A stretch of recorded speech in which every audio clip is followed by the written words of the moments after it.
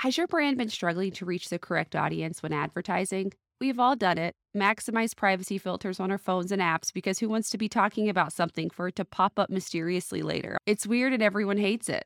Did you know that podcast advertising is way more effective than display advertising? With 67% of listeners remembering brands and 63% making a purchase after hearing them. You know how much we love Zencaster, and their new creator network is no different. Whether you want to diversify your ad spend, add a new marketing stream, or test out podcast ads, Zencaster's Creator Network makes it easy for brands to connect with podcasters. Zencaster's Creator Network is a perfect place for you to get into podcast ads and sponsor your favorite creators, like us. So stop wasting advertising dollars on ad campaigns that aren't targeting your niche audience. Let Zencaster's Creator Network match you with podcasters who can ensure that your target audience is being reached. We love Zencaster so much, and being able to see ad opportunities come across our dashboard with a percentage match to see how much our audiences line up is game changing. It helps creators really get behind brands that mean something to them. And with a podcast show for just about anything you can think of,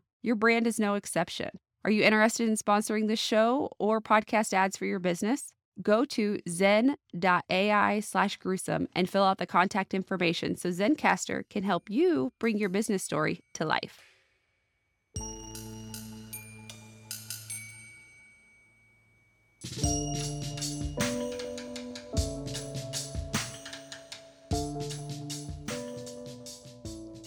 Welcome to Gruesome, your horrific true crime podcast.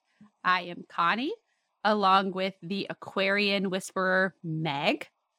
Today, she's going to tell us about Lauren McCluskey. That was me whispering to you. I did see on the thing, our Discord, someone said that, or maybe it was Instagram, said that Gemini and Aquarius are very compatible. Signs. So here we are. Can't keep the wind in a jar. We need each other. I'll let this birdie fly, baby. You are the wind beneath my wings. That was not the right tune, but you got what I was doing. I was like, I get you, girl.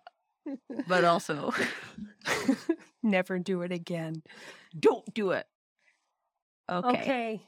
Today, I want to touch on a case that highlights dating violence and stalking, especially on college campuses, because young women between the ages of 16 and 24 experience the highest rate of violence at the hands of an intimate partner. So, your trigger warnings today: stalking, violence, murder, suicide, and sharing of intimate photo, revenge porn. We'll say revenge porn. It's an easier way to say it, I guess. Lauren McCluskey was an outstanding athlete and student. She began breaking track records when she was only in elementary school, competing in the Junior Olympics. In high school, she focused on school and training. She did volunteer work, all while being a state track champion. After graduating from high school, she headed to the University of Utah, where she had been awarded a track and field scholarship. She was smart. Her GPA was nearly a 3.8, and she was stunning. She had dark hair and bright blue eyes. She was 5'8". She loved animals and her family. And even after she left Washington State to attend college in Utah, she spoke to her mom on the phone several times a day, most days. Early in her college career, she was described as kind of shy and quiet, but with age came the confidence of a newly 21-year-old preparing to enter the real world and forge her own path. On Saturday night in September of 2018, Lauren texted her friend about grabbing a quick drink at a new bar in town. When they got to the front of the line, the 6-foot-tall bouncer, Sean, helped the girls find empty seats in the packed bar. He stopped by a few times checking on the girls, and Lauren was really into him. It wasn't like her, but she wrote her phone number down on a napkin and handed it to him as they walked out of the bar for the night. The next morning at church, Lauren told her friend that she and Sean already had plans to go on a first date that day, which ended up continuing to the evening. The date went great. She had come home with a bouquet of roses, She told her mom, who she called soon after the date, that he had been a perfect gentleman. He was 28, a part-time bouncer, while he finished his degree at Salt Lake Community College. Her roommate, the same person who had been with Lauren when she first met Sean, thought he was perfectly lovely at first. It did not take long for things to get weird. The first red flag was that after the first date, Sean, who was a pretty big dude, he was 6 feet tall, he started spending every night at Lauren's dorm in her twin bed. It seemed strange that this 28-year-old man with a job and his own college classes would spend all of his extra time in a dorm. Shouldn't he have his own house? He's 28, or at least like with his parents, or not in a twin bed. Right. Like he didn't have his own place. He was just staying. He never really had an answer for where he did live. He was just sleeping in the dorm. Shortly after they began dating, Lauren began to show telltale signs of being in a controlling and potentially abusive relationship. He was telling her what to wear, where she could go, when she could go to those places. She mentioned that he would become incredibly angry if she didn't text him back right away. When they were together, he needed to know where she was, who she was with, what she was doing. Her phone couldn't die, or he would be furious and accuse her of cheating on him. He didn't want her going out, and he especially didn't want her to be anywhere near where other men were. He suggested that maybe she should get a gun to ensure other men didn't become too forward with her. And this is only like a couple of weeks in. Like, this isn't, oh, they progressively got that bad. It was almost immediately. I think that sometimes with younger girls, I know she's not like a teenager, but like younger girls, when it comes to like an older man, you'd think it's maybe if you haven't dated someone like that much older than you before, you think it's like endearing. You're like, oh, they care about me. They, I remember like with my ex, you think it's their way of showing that they care. It's like, oh man, they're freaking out that I'm doing this. They love me so much. But it's a facade and it's not love. It's a huge red flag. And if if you're in an early relationship and they start saying, you shouldn't wear this, you shouldn't go here, friend. Red flag. Red flag. And if you've ever had a friend in this situation, or if you've been in this situation, then you truly understand how true it is that hindsight is 20/20. Absolutely. Absolutely.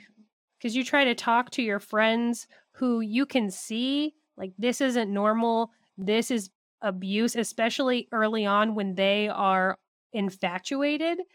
It's like talking to a wall. You can talk to them, you can remind them that you love them, you can tell them what you're seeing, but so often they're just being manipulated to a point where they can't see that damage that's happening yet. Exactly. By September 26th, her friends had noticed changes in her physical appearance, notably saying that Lauren looked absolutely exhausted. Sean didn't have a vehicle. She was picking him up after his late nights working at the bar, plus she was in her final year of her classwork and folding to all of his demands, which included not hanging out with her friends. Like, he did not want her to hang out with anyone. He was cutting her off. They isolate you from her circle. Yeah. Concerned, her friends spoke to the RA on September 30th. They told the RA that Lauren was in an unhealthy relationship, that her boyfriend was older, and that he was staying in her room more than what was allowed, because there was a guest policy when you have a dorm. You can't have, notably, dudes stay the night if you're in like a girl campus, that kind of a thing. Girl floor, not campus. They told them that he had said he was going to bring a gun to campus for Lauren.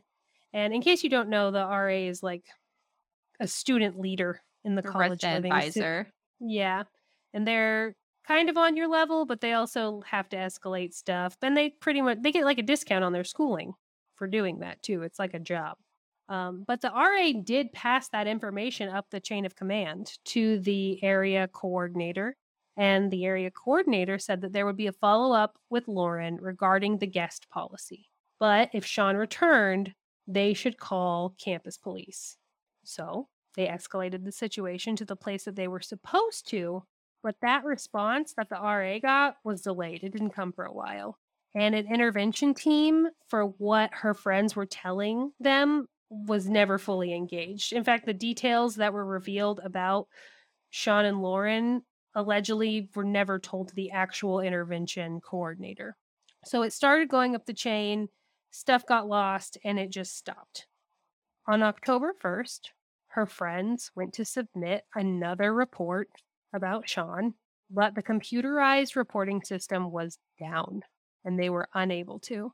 They contacted the assistant director of residential education and they were just like, you know what? Lauren's on our radar. We'll keep an eye on it. Just brushing them off. And these are good friends. They're legitimately trying to help her out without directly stepping in and being like, you can't do this, because that doesn't always work with your friends. It doesn't work, yeah. Fall break quickly approached, and Lauren headed home to Washington for a little vacation and some much needed time away from Sean. After a little more than a month of dating, Lauren was hit with a shocking and terrifying truth after a tip from a friend. Sean was not Sean at all. He was Melvin Sean Rowland, a 37-year-old man who had recently spent 10 years in prison for sexual assault and was currently out on parole. Holy shit.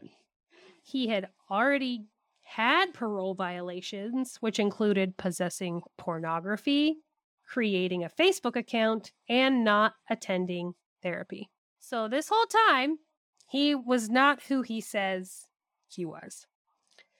Melvin Rowland had been born in New York. He was adopted by a couple who died when he was still young. The state of New York sent Melvin to a state-run group home before he then moved to Boulder, Colorado to finish receiving his high school diploma.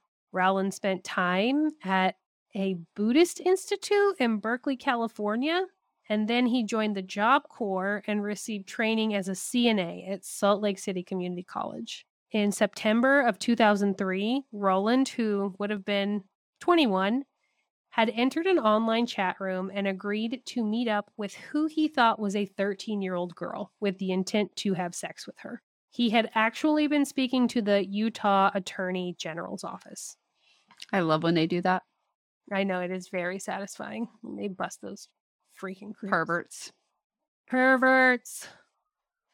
During that investigation, detectives learned that only 2 days before Rowland had agreed to meet the 13-year-old, he had actually met with a 17-year-old girl at her home while her parents were out. They had engaged in sexual activity, but when she refused to have sex with him, Rowland had raped her. He was arrested. He was charged with attempted forcible abuse and enticing a minor over the internet. He later admitted at his parole hearings that he was a womanizer. He would lie to women in order to have sex. He stated that he did have an attraction to underage girls or vulnerable women in general. Rowland admitted to having raped at least 2 other women in the same manner as the 17-year-old. When he was finally released on parole, officers noted that he had a pattern of lying and breaking rules, especially in regard to sex. And he could have been released on parole a lot sooner, but he kept fucking up. Like, he could not stay a straight line. Yeah, he could not get it together. So then we go back to Lauren. And on October 9th, she returned home and planned to invite who she now knew as Melvin Rowland over with the intent of breaking up with him. He had borrowed her car while she had been in Washington, so she had to see him to get it back. She called her friends, who advised her to meet him in a public place, break up, and get her car back. In the relationship right there in public, so he couldn't do anything and she had her car. What she didn't realize was that he had been outside her ground window since she had got home, listening to the entire conversation she was having with her friend on the phone. Oh, my God. Busted into her apartment and started yelling at her, saying that she shouldn't be talking about them to anybody and it wasn't any of her friends' business. But Lauren didn't back down. She revealed everything she knew about his criminal history because she knew about the 13 and the 17-year-old. And he was like, oh, no, I was framed. I only pled guilty because I had to. Of course. They always say that. Yeah, right? I didn't have a chance. He had said he had met the 17-year-old at a frat party and she had said she was 18 and turned out she wasn't. You still raped someone. Yeah, and then it doesn't admitted matter to if she said she raping was 2 more 30. people. Yeah, that makes no sense. Even if she was like, I'm 25, you still raped her. She still said no, and you didn't listen. In this case, it's not necessarily the age that's a factor. I mean, it is a factor, but like, but it's like you raped her. It's like you raped her. Yeah. Ugh. And Lauren agreed because she broke up with him. But despite her trying to make him leave, he forced himself on her. The next morning, she told him that she had track practice, and he took her car again to run errands, quote unquote. Later that day, she got a text from a random number asking why she had broke up with him. It said, "He really loves you. Why'd you break up with the big guy?"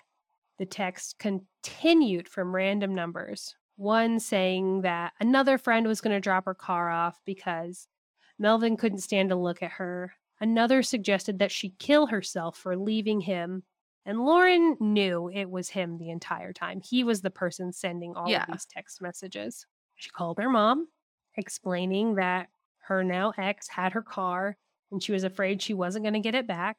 So Lauren's mom, who is a professor at Washington State, her name is Jill McCluskey, she called campus police and was rightly upset, but she requested an escort for Lauren because her dangerous sex offender ex-boyfriend had her vehicle and she needed to retrieve it.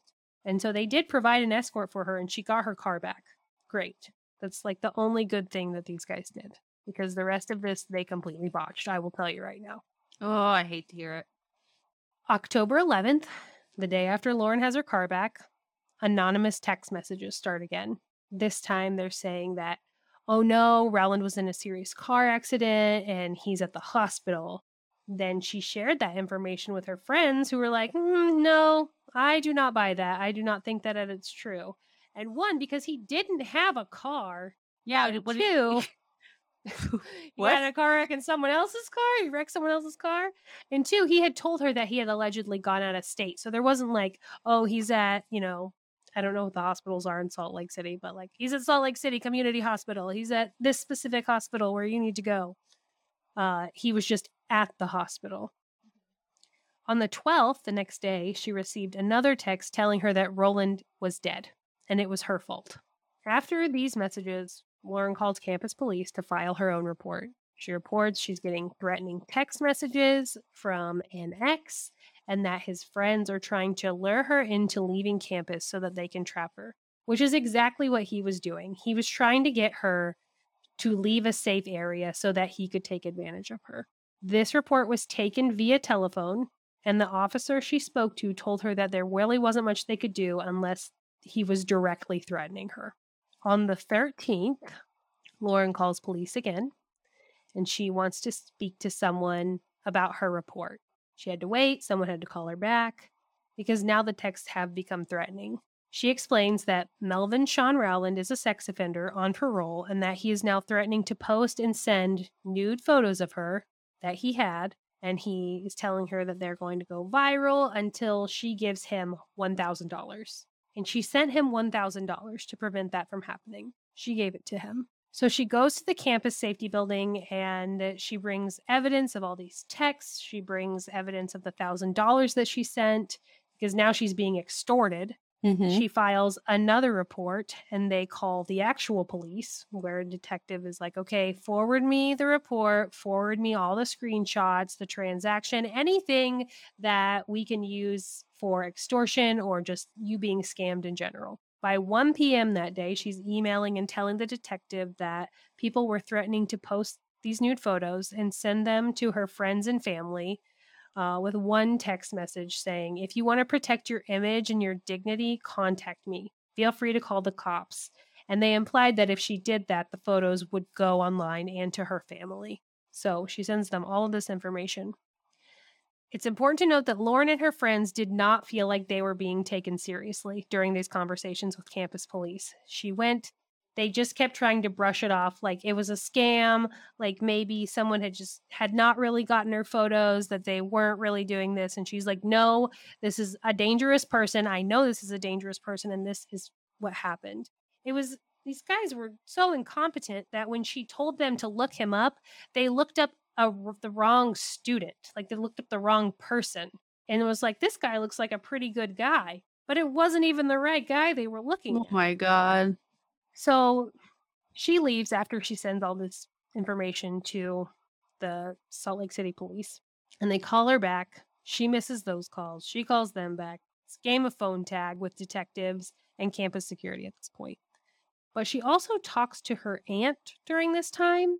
And she mentioned to her aunt that she had lost the key to her dorm and that she was going to have to leave the door unlocked or propped open. She mentioned that her roommate was gone for the weekend and that Rowland was blackmailing her. And we'll kind of scoot a little bit to the 15th of October because Lauren was also regularly talking to her counselor on campus.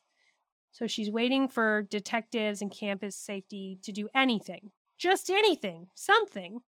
And Rowland is still contacting her. From the 16th to the 18th, he's sending threatening text messages. He's saying he's going to post these photos still. It's messy. And they're pretty busy following up and investigating things not related to Lauren's case. On the 19th, she calls Salt Lake City PD again, tells them that she thinks someone is working for campus public safety and they are feeding information to her ex-boyfriend because he seems to know everything that she's told the police, and she's very concerned for her own safety. And dispatch told her to call campus police and talk to whoever was in charge of her case. What the fuck? The person in charge of her case talks to her and says that campus safety officers you should call them if someone tries to lure you off campus. But the person in charge of her case there is out of the office until October 23rd. So again, more delayed responses, more like, hey, we can't really do anything because I'm not in the office right now. But she continued to like follow up and create this paper trail of screenshots and interactions and all of the emails and text messages that were coming in. On the 22nd, Lauren got a text from someone claiming to be Deputy Chief McLennan with the University Police. And it asked her to come to the station immediately because there was something that she needed to see. She didn't go. She went to her counselor because she had an appointment. And when she is out of that appointment, she learned that Chief McLennan text is fake. Don't answer it. She talked to an officer about it, and he did not put that in her file, that she received that fake text message. What Lauren didn't realize is that other than the harassment she had been facing from texts and emails, is that he had also been stalking her this entire time. On that day, the 22nd of October, he had gone into the lobby of her dorm around 3 p.m. and he was waiting for her. She was coming back from class around 8:15, talking to her mom on the phone. She told her mom that she was doing really well, which was a relief because her mom had been worried about all of this stuff that had been going on. She talked to her all the time. She said that she'd done really well on her quiz that day. She was going to go work on an assignment that she had due at midnight. She began to wrap up the call when the tone changed, and Jill began to hear Lauren scream, "No, no, no, no, no," on the other line, just panicked. And then the call was still active, but it was like the phone dropped.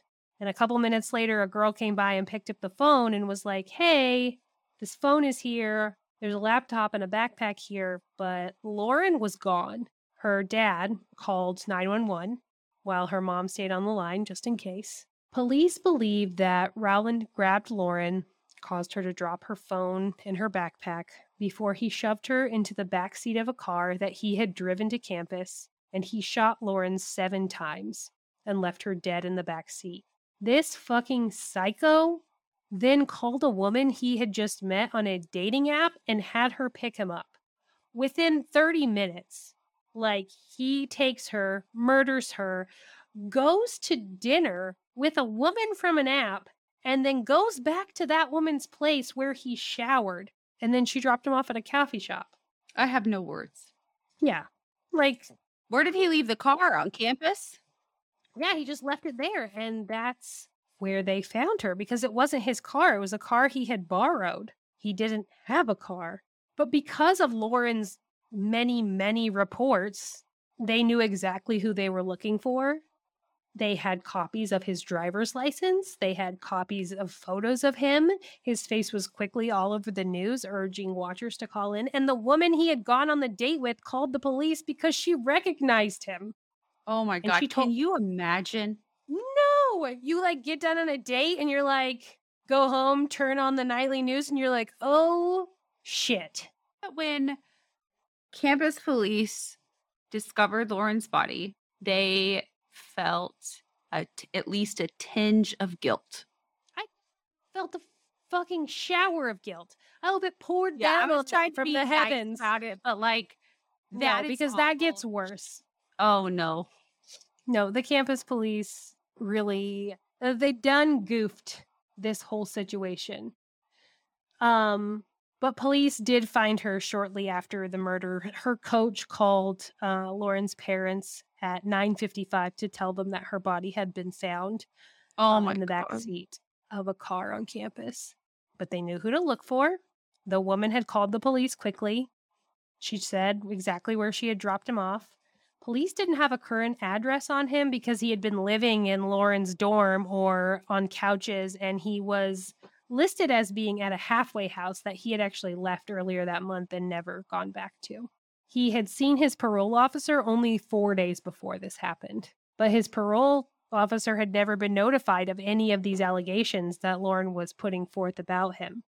Because the campus police had the wrong name, even though she had taken screenshots from like police reports and files on him from online and sent them to the Salt Lake City police too. Like they had seen them as well. And somehow his parole officer just didn't get the memo. And I don't know whose bad that was, campus or really everyone across the board. I think it was a little bit of both. Yeah, it was poor communication at the least. Gross negligence. Mm-hmm. That's what I was going to say. Poor communication. No. That's negligent. Yeah. At 12:01, police located their suspect. And at 12:46 a.m. on October 23rd, Salt Lake City PD pursued Melvin Sean Rowland on foot into a church where he broke into the pastor's study and committed suicide. At 1:47 a.m., an alert was released saying that Rowland had been located and was no longer a threat. Guys, we blinked and summer is almost over. For parents, that means we are sending our kids back to school, and we know how important it is to start days off with a healthy, nutritious breakfast. Unfortunately, healthy and nutritious usually don't align with what our kids are hungry for. Never fear, parents. Magic Spoon takes the guilt out of those busy mornings. Magic Spoon comes in a variety pack with 4 flavors: cocoa, fruity, frosted, and peanut butter. This pack has 0 grams of sugar, 13 to 14 grams of protein, and only 4 net grams of carbs. Also, only 140 calories a serving. It's keto-friendly, gluten-free, grain-free, soy-free, and low-carb. Our kids can experience the cereal we had as kids, only now it's super nutritious. Go to magicspoon.com/gruesome to grab a variety pack and try it today. And be sure to use our promo code GRUESOME at checkout to save $5 off your order. And Magic Spoon is so confident in their product, it's backed with a 100% happiness guarantee. So if you don't like it for any reason, they'll refund your money, no questions asked. Jill and Matt McCluskey started the Lauren McCluskey Foundation to honor their daughter by bringing awareness to, funding research for, providing resources to change college culture and how they respond to this kind of violence and stalking, especially on campuses. But just the response from campus security was inappropriate. And the university did an independent review and really just tried to make themselves look better. I don't know. It said that they were understaffed. They should have victims advocates. The officers needed better training and response times, but they don't think that they could have actually prevented the slaying. And I was like, that is absolutely not true. There are a number of things that could have been put into place that could have prevented this. He was on fucking parole. That's the first thing. Like, they could have contacted his parole officer and boom, done. Yeah, he would have been back. And when he forced himself onto her, like when she got back, that's another sexual assault. He would have been back in prison. They could have 150% prevented this. And then the campus police didn't know about like the RA and the housing stuff. Somehow that didn't make it to their files. It was just like a wreck. And not only did they fail this girl and her family, one of the campus officers, Miguel Darres, was one of the people that Lauren had given her report with the nude images to that Rowland was threatening to release. And Miguel shared those images with other officers not involved with her case and made vulgar comments and said that he could look at them whenever he wanted. And another officer confirmed that he did look at them and he did also say inappropriate things about them. And I'm like, this is now a girl who is murdered. And this is what you guys were doing while she was being harassed and stalked and abused. Fucking gross. That's disgusting. He was terminated and the head of the campus police resigned, but they both recently, like this year, sued the university for $10 million, saying that there was nothing that either of them could have done and that they were made to leave. Is he joking? No, they are absolutely suing the state. And the University of Utah also had to pay $13.5 million to the McCluskey family to acknowledge that Lauren's murder was brutal, senseless, and a preventable tragedy. 100%. And the money that they received funds the foundation. It paid, like, there's an indoor track on campus that's dedicated to Lauren's life. It's just, I have chills. This case, other than like the absolute lack of help that Lauren received regarding her personal safety, it's just the vulnerability of women in this age group. Mm-hmm. Because I remember just so vividly being like 19, 20, 21 and like really feeling like I was a grown-up, like I was becoming an adult. I could handle grown-up things that life threw my way.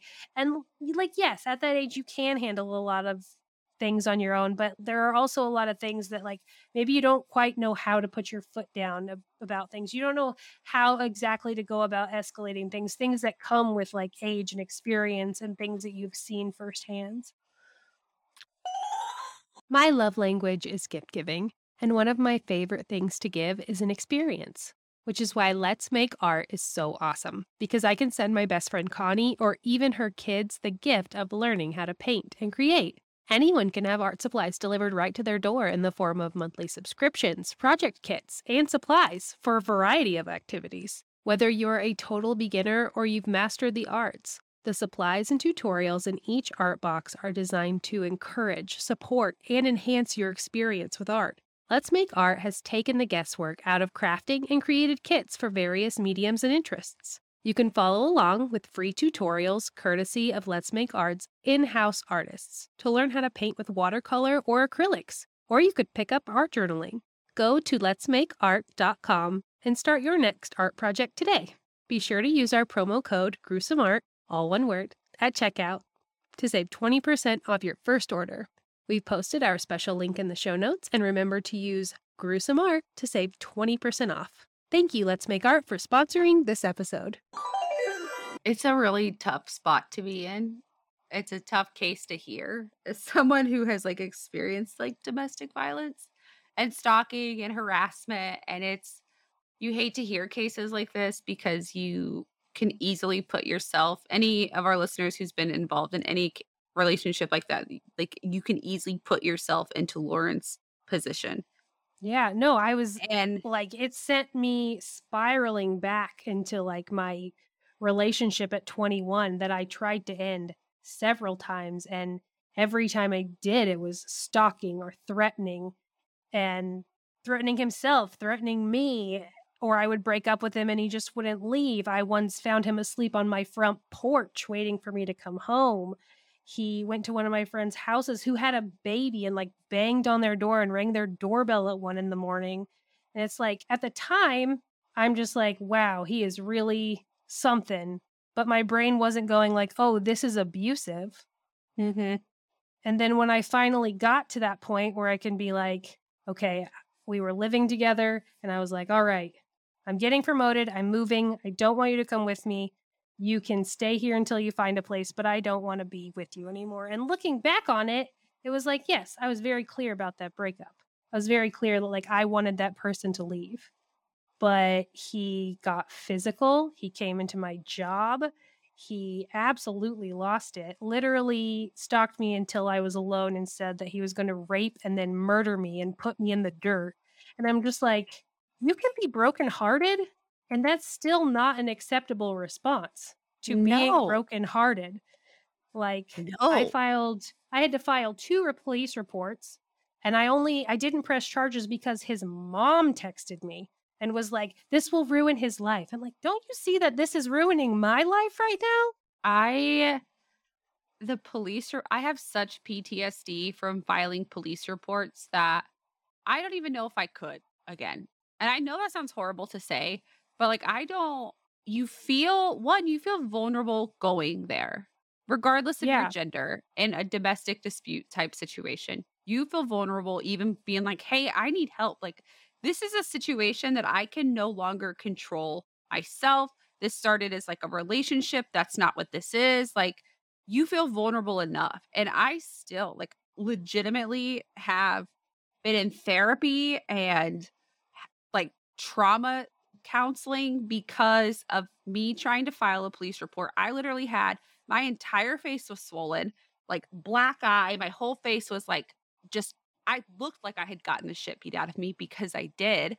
And the base police, which are equally as in my, in this, like I should rephrase that. The base police I experienced were equally as incompetent as these campus police.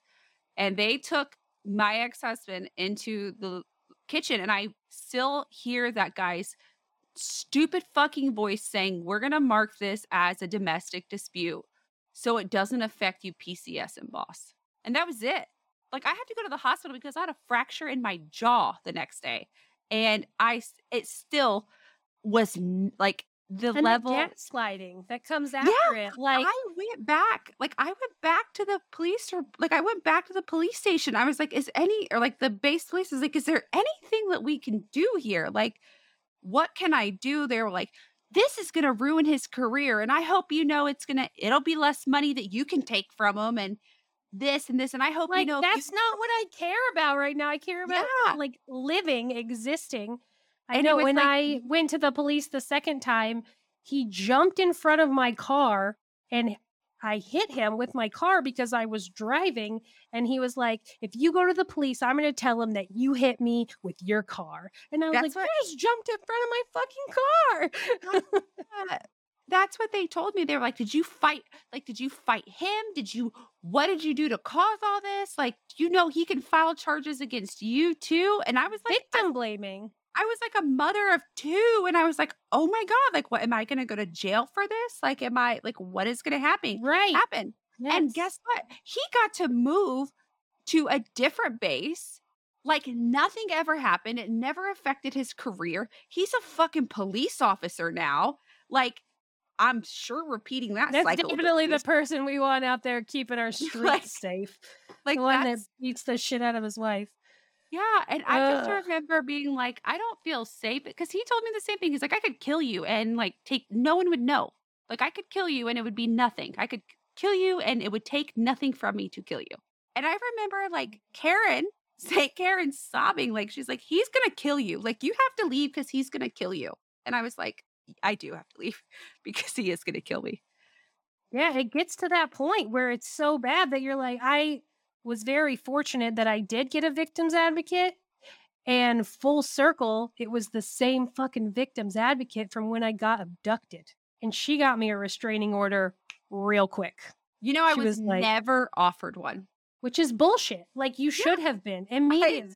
And the fact that Lauren was not offered some kind of victim's advocate that could help her process what was happening, go through the motions, be like, oh, he's on parole. Let's get a hold of his parole officer.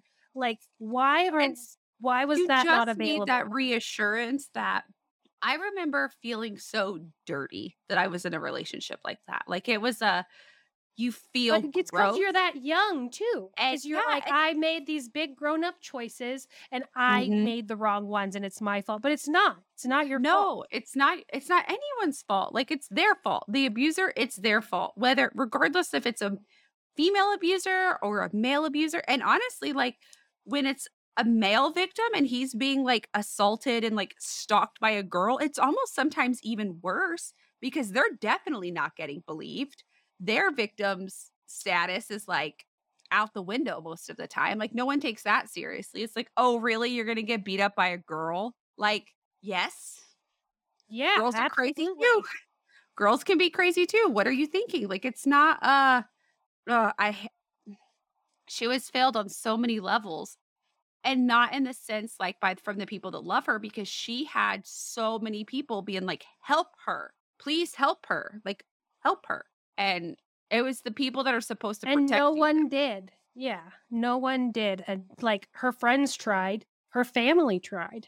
Like, it shouldn't take a young woman, man being murdered at the hands of their partner for big changes to take place, for things to be taken more serious. There was another domestic violence murder on University of Utah campus like 2 years ago too. So what has changed? Like, what things have we not put in place and why is it still happening, you know? Are you a physician looking for a change? Consider locum tenens. Whether you are burned out, need a change of pace, or are looking to supplement your income, locum tenens might be the solution for you. Locumstory.com is the perfect place to start if you want to learn more about locum tenens. Locumstory.com has answers to basic questions like, what is locum tenens? To more complex questions about pay ranges, taxes, licensing, and many others. The Locum Story blog also features content and perspectives from actual locums physicians who have firsthand locums experience. Locumstory.com has nothing to sell. It's simply a resource for information. You'll find super handy tools that let you see locums trends for your specialty, compare different locums agencies, and there's even a quiz to help you decide if locums is right for you. Visit locumstory.com today to learn more about locum tenens and see if it is right for you. I do want to give the formal, like, putting it out there. If you are in that position, if you are in a domestic violence situation, a stalking situation, there's resources out there, the domestic violence hotline. If you want to message us and we can help you coordinate anything or give all of the knowledge that we can, you shouldn't feel like you have to stay in a situation like that for any reason. If you have kids, like, go ahead. You never need a reason to leave other than that you want to leave. And if you want to leave, you should. And if you have the ability or you have a police report and they're like, do you want to press charges? You should press them. Yes. Press them all the way down, baby. Like, and do it. What the final, like, well, the whole, like, my final shebang. But I had to step back and think that I had 2 sons and I, never wanted them to find me dead. I never wanted them to be physically harmed like that. And I never wanted them to see that and think it was okay to do that to someone else. I didn't want someone else's daughter to not be safe with my sons because of like the environment they were in. And I do know that it makes it more difficult when you have kids, but this was 7 years ago for me. And I can promise you, I never look back on that situation and think I wish I would have stayed longer. No. And I wish I could just go back and tell like little baby 20s Meg and Connie that like they're not the bad guys because they tried to like protect themselves, and you're not the bad guy for leaving someone who wasn't safe for you or who wasn't compatible with you, who wasn't like the only reason you need is that you want to leave. And I want to give the full disclaimer for people who are in small towns or they want to get out of their hometown. A significant other is never the ticket out. Truly, it's not. Because it doesn't end well. Because you're in it for the wrong reasons. If you're like, oh my gosh, this person can get me out of my hometown and I can move and see places, it comes with a cost. And it's just I'm not saying like young relationships don't work out because there are tons of them. My in-laws have been married since literally high school. And so I know I know that it works out, but it's just, I don't know. I wish I wish I would have been the strong me now to notice the red flags like early in the relationship to be like, look, I'm going to Yeah. pump the brakes on this bullshit real quick before. Hindsight's 2020. Yeah, you never see it. Like I was like, "Oh my We're gosh, like isn't it so cute?" He gets so jealous when choir I is do. preaching to you guys. Like, don't do it. We're No, and telling you, like, good from that us. scary relationship where I kept having to file police reports, I finally got that restraining order.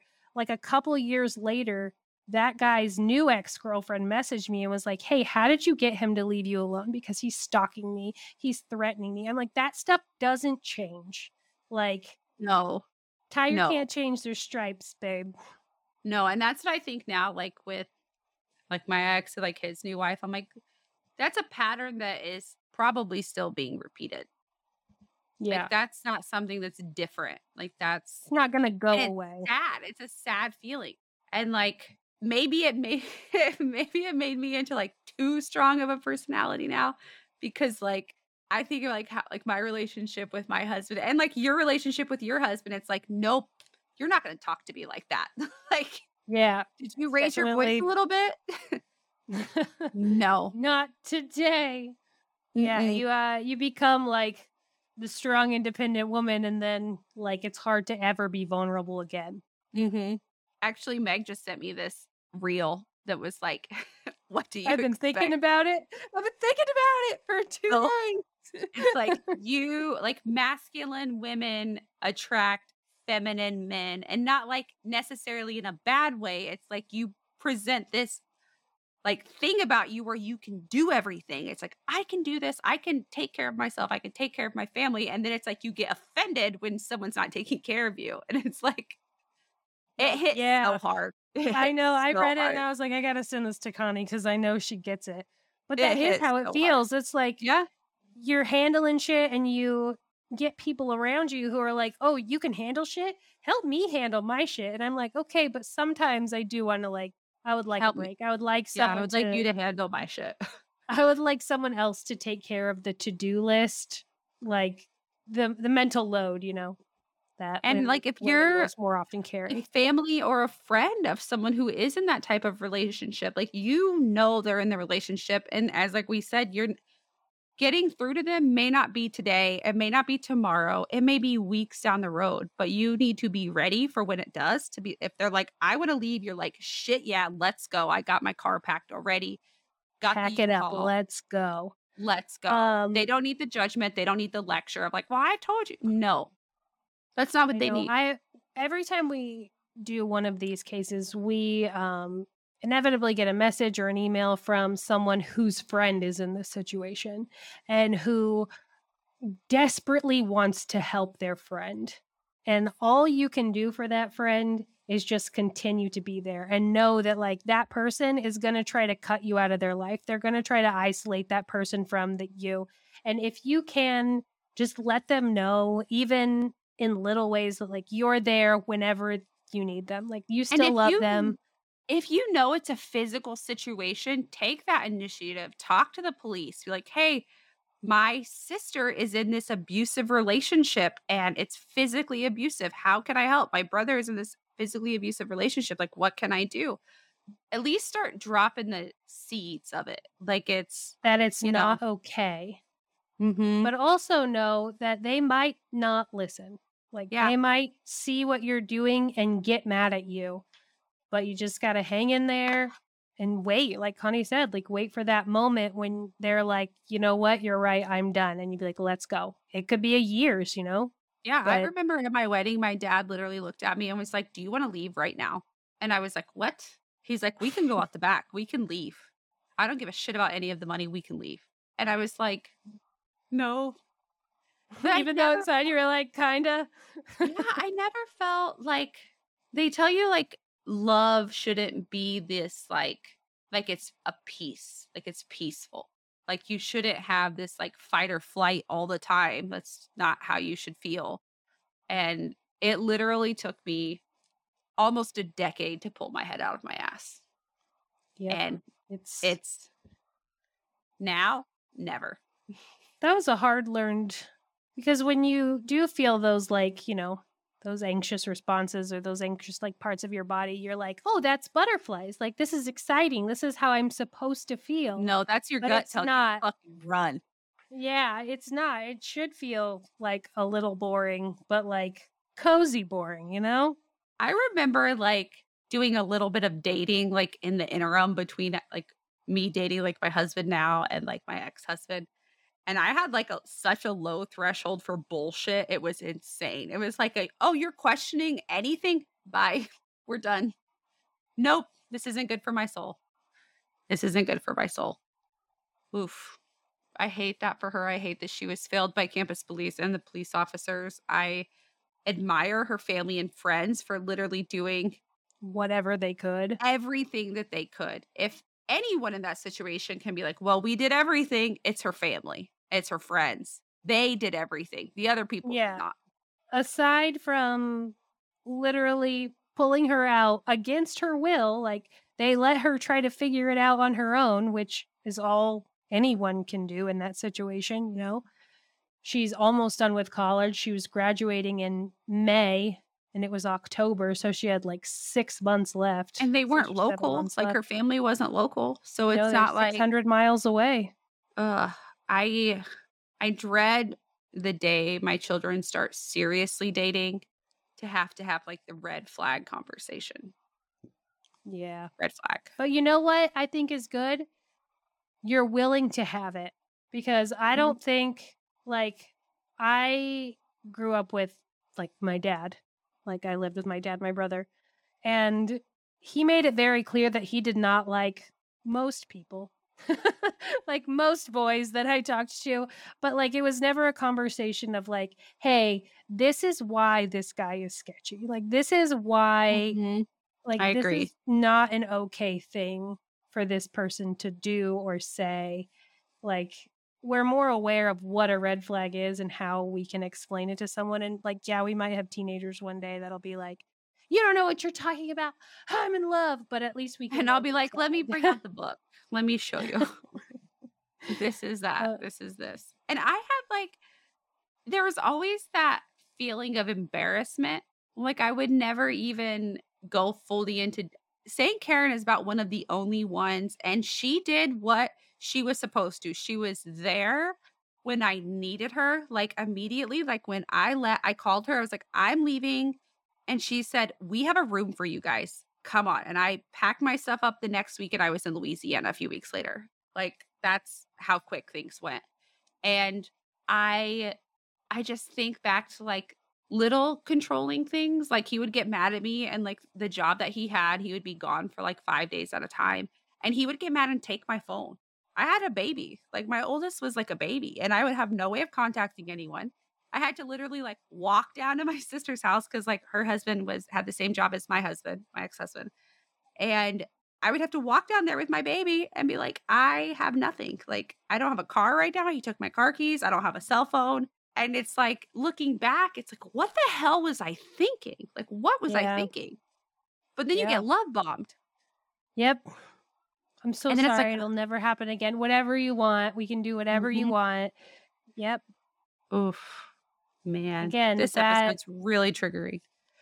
That age, those young people in that age group are so much tougher than they are given credit for, but they also need to know that it's okay that if they make a mistake. Like if something happens and you're like, oh no, this was a mistake, no guilt. Like, it's okay. That's the conversation that's the conversation like you have to have with your kids. You have to be able to tell them. Like I tell my oldest all the time, if you ever need anything, I'm the first person you can call. No judgment. I don't care. Just call me. I will do whatever I can to take care of the situation. I don't care what it is. I will be there for you. Unless it involves me going to jail. We've already talked about that. That's not my thing. We're not a ride or die here. Like, but you did something that requires you going to jail, you're going to jail for your own safety. I have a good relationship with my parents, but I never felt like that line of communicate. it was never like that type of relationship where I can be like, "Hey, I need to come home right now. Like, I need you to come get me. I don't feel safe." Because there was always that embarrassment that came along with it. Mm-hmm. And it Shame. took, yeah. And like when everything went down, St. Karen was the goat with it because she was like, this is what has been happening with her for years. Like, this isn't a you guys are going to work things out thing. Cause then it became, cause then, you get gaslit and then it's, oh, she took my kids away from me. She left with my kids. I have no contact with my kids. And it's like, oh, no, no, no, no, honey. I will Yep. let you have your narrative, but we both know that that is not what happened. Yep. I did not have children in that situation, but it was she cheated on me even though I had already broken up and told all my friends that, and I didn't have any friends, and I moved away with like pretty much nothing. It sucks, And you know? And then the other side of this, you have the revenge porn aspect of it, which is horrific. I wrote a whole extra 2 pages on that I did not that I did not go into because I'm going to save it for another episode. But it was you're right. This was a very triggering episode for a myriad of reasons. It's every aspect of it. I just wish that someone who was obviously a very bright light in the world was taken from a fucking monster. Too soon for no, and it could have been prevented, I think. I think about fuck that guy and his parole officer. I think about the guy or like the Kobe Bryant case right now about how they were sharing pictures, like the police officers, like investigators on the scene were like sharing pictures of the victims' corpses. Which is beyond fucked. And to think that their police, like people just take pictures of bodies like that aren't for investigation purposes. It's just like, oh, wow, look at this. It's Kobe Bryant. It's just a torso. Let's take a picture. Like, look at this. Isn't this wild? Just body parts everywhere. Like that is. And then you have these guys be like, oh, yeah, we saw we were looking at the nude photos. We made comments. We could look at them whenever we wanted. What? I understand that there's a certain level of desensitization that comes with it. It comes with our job too. Yeah. Like, I get it.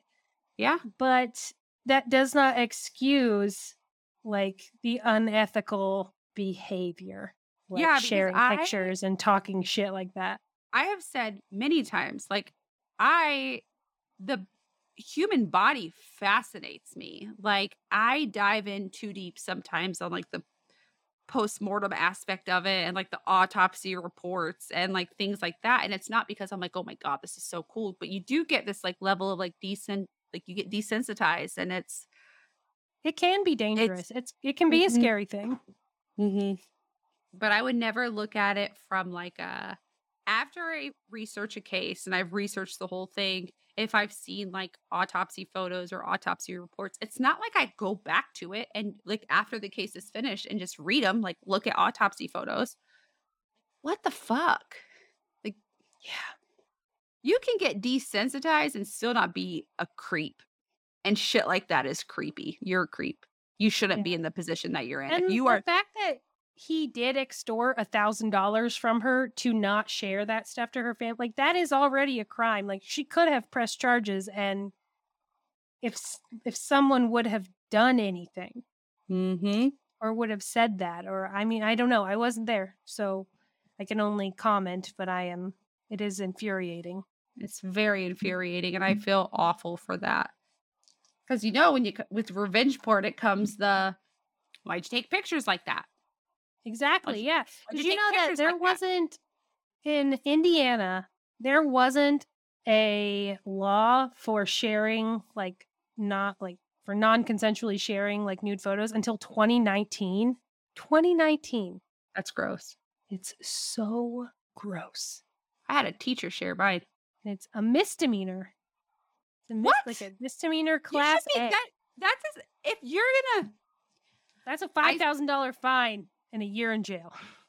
I say this like not trying to like lower like the sex offender registry or anything like that. But if you're telling me that some girl or guy who gets caught peeing in public, because that's happened, and they have to register indecent exposure as a sex offender.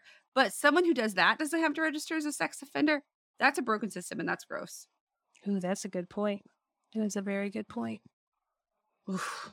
I gotta go talk to my husband about this case and unwind. Oof. You gotta, it does.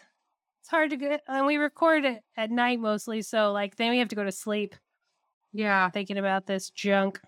But seriously, if you are in that position, or if you know someone who's in that position, we can't always give, like, we can't give legal advice because we're not police officers, we're not lawyers.